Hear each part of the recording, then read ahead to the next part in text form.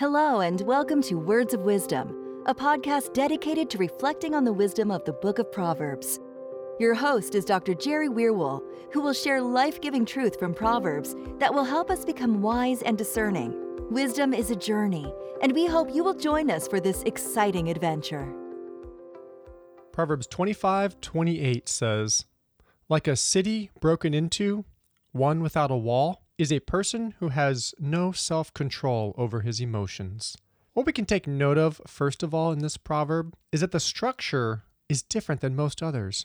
It is missing a conjunction between line 1 and 2, where often we see the words and, but, or so to connect the two lines together in the proverb. This is because the proverb is employing emblematic parallelism. Emblematic parallelism differs from the three most common forms of parallelism in the book of Proverbs, which are synonymous, antithetic, and synthetic, by connecting the two lines together with a simile or metaphor. In essence, emblematic parallelism uses a symbol, that is, an emblem, in one line to illustrate or explain the meaning of the other line. And so, it uses metaphorical language with vivid imagery to compare, contrast, or enhance the lesson or point of the proverb. As we begin to examine the proverb, we can see that an emblem, that is a symbol, is given in the first line, where it says, "like a city broken into, one without a wall." This emblem is easy to identify by noticing the use of the word like to indicate a forthcoming comparison or contrast. While the Hebrew does not contain this word explicitly, it is inferred by the comparison between an inanimate object, that is, a city, and an animate object, for example, a person. Therefore, it's easy to see why the city in the first line is meant to be taken metaphorically, since it is compared to the person in the second line. The comparison being made is that a person who has no self-control over his emotions is in some way being likened to a city that is broken into and one that doesn't have a wall. The key to interpreting the proverb is to decipher how the image of the city relates to the type of person who has no self-control. To begin with, understanding the structure of an ancient city and particularly the function and purpose of the city wall is critical to grasping the connection being made by the metaphor. Now, this might seem like common sense, but a wall around a city is meant to provide protection and defense against enemies, for example, from foreign invaders, raiding parties, robbers, bandits, etc., as well as to keep out wild animals from roaming the streets. In the ancient world, people didn't have home security like we do now, where you can lock your doors and windows at night. Now, houses did have doors, and windows usually consisted of wooden lattice or crossbeams to prevent entrance from animals or people, but this didn't provide much safety if a family would be attacked. Thus, in order to form a fortified city, people would build houses in close proximity and then build a wall around those houses for added protection. In Jerusalem, there has been a wall excavated near the ancient city of David that dates to the time of King Solomon when he was writing the Proverbs. It is made of fitted stones stacked approximately 20 feet high that are reinforced with mortar. At that time, that was considered a big city wall. Most other cities didn't have walls that were that high. As you can imagine, smaller cities generally had smaller walls surrounding them, and a lot of small villages had no walls around them at all. But larger cities usually had a high city wall surrounding it, as they were prone to attack by foreign invaders. For example, the walls around the city of Jericho that the Israelites defeated, which predates Solomon by several centuries, stood between 12 to 15 feet tall and was about 5 feet thick. Similarly, the city of Lachish that the Assyrians sieged and conquered at the turn of the 7th century BC had a fortified foundation wall that was 12 to 40 feet tall and up to 20 feet thick. What this goes to show is that in the ancient world, city walls were common defensive structures used for protection, and that the size of the wall usually depended upon the size of the city. Well, back in the proverb, when it says a city broken into, one without a wall, it's not referring to a city that has no wall, but to a city whose wall has been breached. With the wall breached, the city is utterly defenseless, as enemy forces are now able to freely enter the city, thus making it vulnerable to plundering and pillaging. It is this circumstance of unhindered entrance into the city to cause destruction that is being set forth as a comparative image to the person who has no self-control over his emotions. The Hebrew word translated emotions is the same word that means spirit. In this sense, a person's spirit, it represents their emotions, desires, and drive. And there's also a psychological dimension to a person's spirit that relates to their attitude and temper. Thus, a person who has no self-control over their spirit is a person who has no control over their emotions. At this point, we might pause because as we consider the comparison between the city and the person described, it seems that the two meanings are misaligned. In the first line, the image set forth is a defenseless city that is vulnerable to attack because it has no wall. Whereas in the second line, the description is of a person who lacks restraint with his emotions. And therefore, the question is, how does a defenseless city relate to a person whose emotions are out of control? The answer is in the comparison between the city wall and a person's self-control. A city wall is meant to protect the city and prevent people from outside harming people inside. Well, in a similar way, self-control is meant to protect the individual from the unrestrained release of emotion and temper that can harm others through abusive words or actions. While it is true that the directionality of the metaphor is opposite what is expected, the point of the comparison is the beneficial role that a city wall and self-control play in a person's well-being, because they guard and protect the city and the person. And thus, without either of them forming a boundary and bringing a degree of safety and protection, destruction and pain are sure to follow. This is what a person who has no emotional self-control is like. Such a person is susceptible to experiencing a number of undesirable personal issues. First, a lack of control over one's emotions weakens a person's ability to resist temptation. Various emotions like lust, anger, jealousy, and others all become exacerbated and more powerful because they go unchecked and unrivaled. A person who lets emotions grow and take root will find that they will struggle to overcome the influence of evil because evil will incite strong emotional responses that will lead a person down a dark path away from wisdom and godliness. Second, the person with no self-control will likely be unstable and unpredictable on account of the heightened influence of their emotions.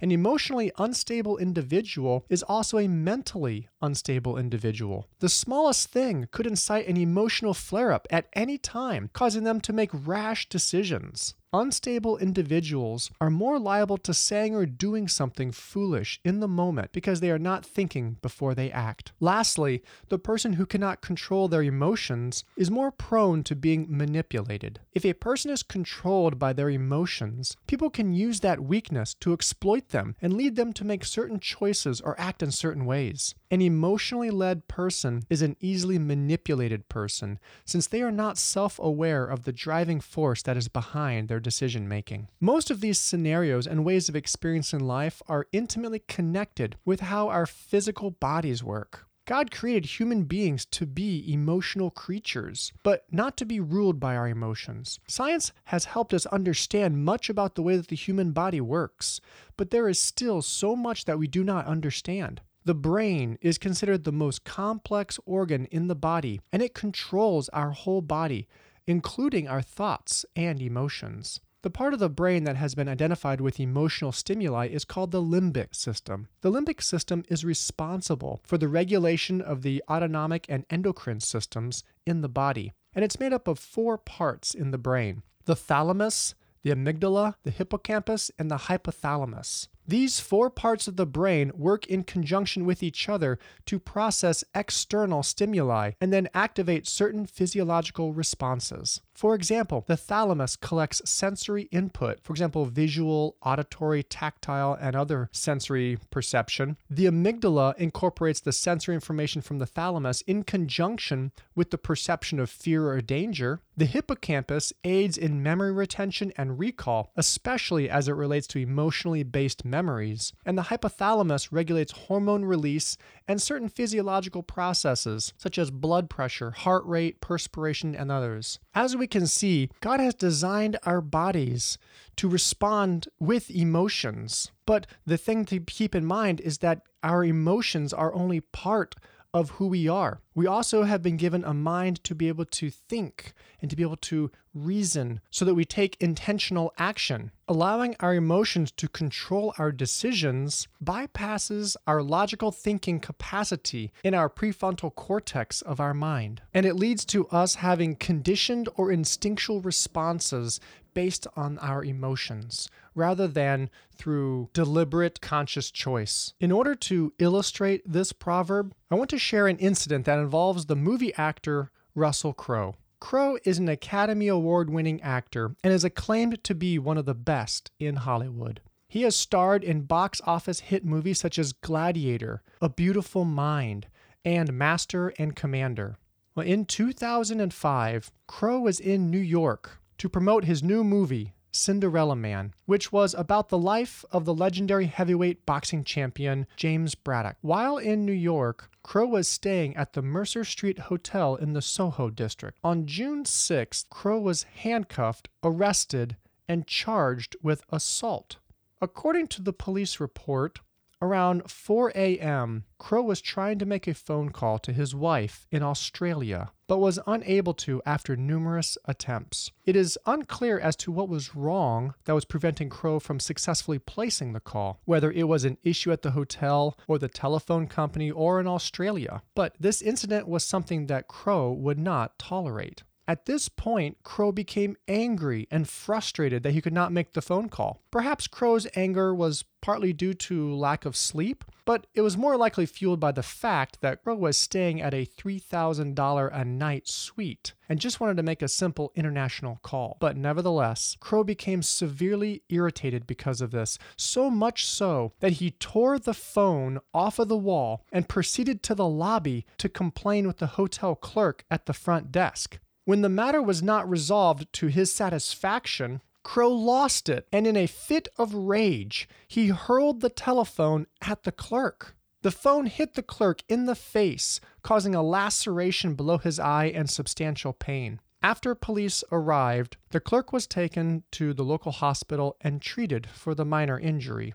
As a result of this act of violence, Crowe was arrested and charged with second-degree assault and fourth-degree criminal possession of a weapon. At his appearance in Manhattan Criminal Court, Crowe faced up to 7 years of imprisonment. But as part of a plea agreement, Crowe pleaded guilty and was conditionally discharged with a misdemeanor instead of a felony, which might have effectively ended his American acting career. Crowe also paid over $100,000 to the hotel clerk as part of the court settlement. Now, certainly we have all been there. That is, when someone does something late at night, when we are tired that is so irksome or agitating that we become upset. Perhaps some of us have said things that we really shouldn't have in the moment. But I hope no one has picked up a telephone and thrown it at another person. The point is that we probably all have experienced emotional outbursts to one degree or another, where we've acted out of our emotions without thinking things through. The question we need to ask ourselves is, how many times did we make good decisions in that moment? And how many times do we regret the things we said or did? I would bet the answer is that most of us have made few good decisions, if any, during a time when our emotions are high. And there are probably quite a few instances in our lives that we wish we could go back and do over. This is why the wisdom of the proverb expresses the dangers involved in lacking control over our emotions. We become unpredictable and foolish when we act out of our emotions without first thinking about the consequences of our decisions. A person who has no self-control over their emotions is like a city that has been broken into and that has no protective wall. Being unable to control our emotions makes us liable to behave in ways that are dangerous and that we would likely not choose to do if we took a moment beforehand to think about it. Acting out of our emotions can easily result in verbal, emotional, and physical abuse of others. We need to be like a well-guarded city with a solid wall surrounding it so that we don't allow our words and actions to be driven by unchecked emotions, where we tend to lash out and hurt others. God created us to experience a whole spectrum of emotions in life, but He also gave us a mind whereby we can control our bodies and choose to do those things that are pleasing to Him. Controlling our emotions takes discipline and consistent effort, but as we apply ourselves to guard against unhealthy outbursts from our emotions, we will grow in godliness and true understanding. This is the wisdom of the proverb. Thanks so much for listening to this episode of the Words of Wisdom podcast.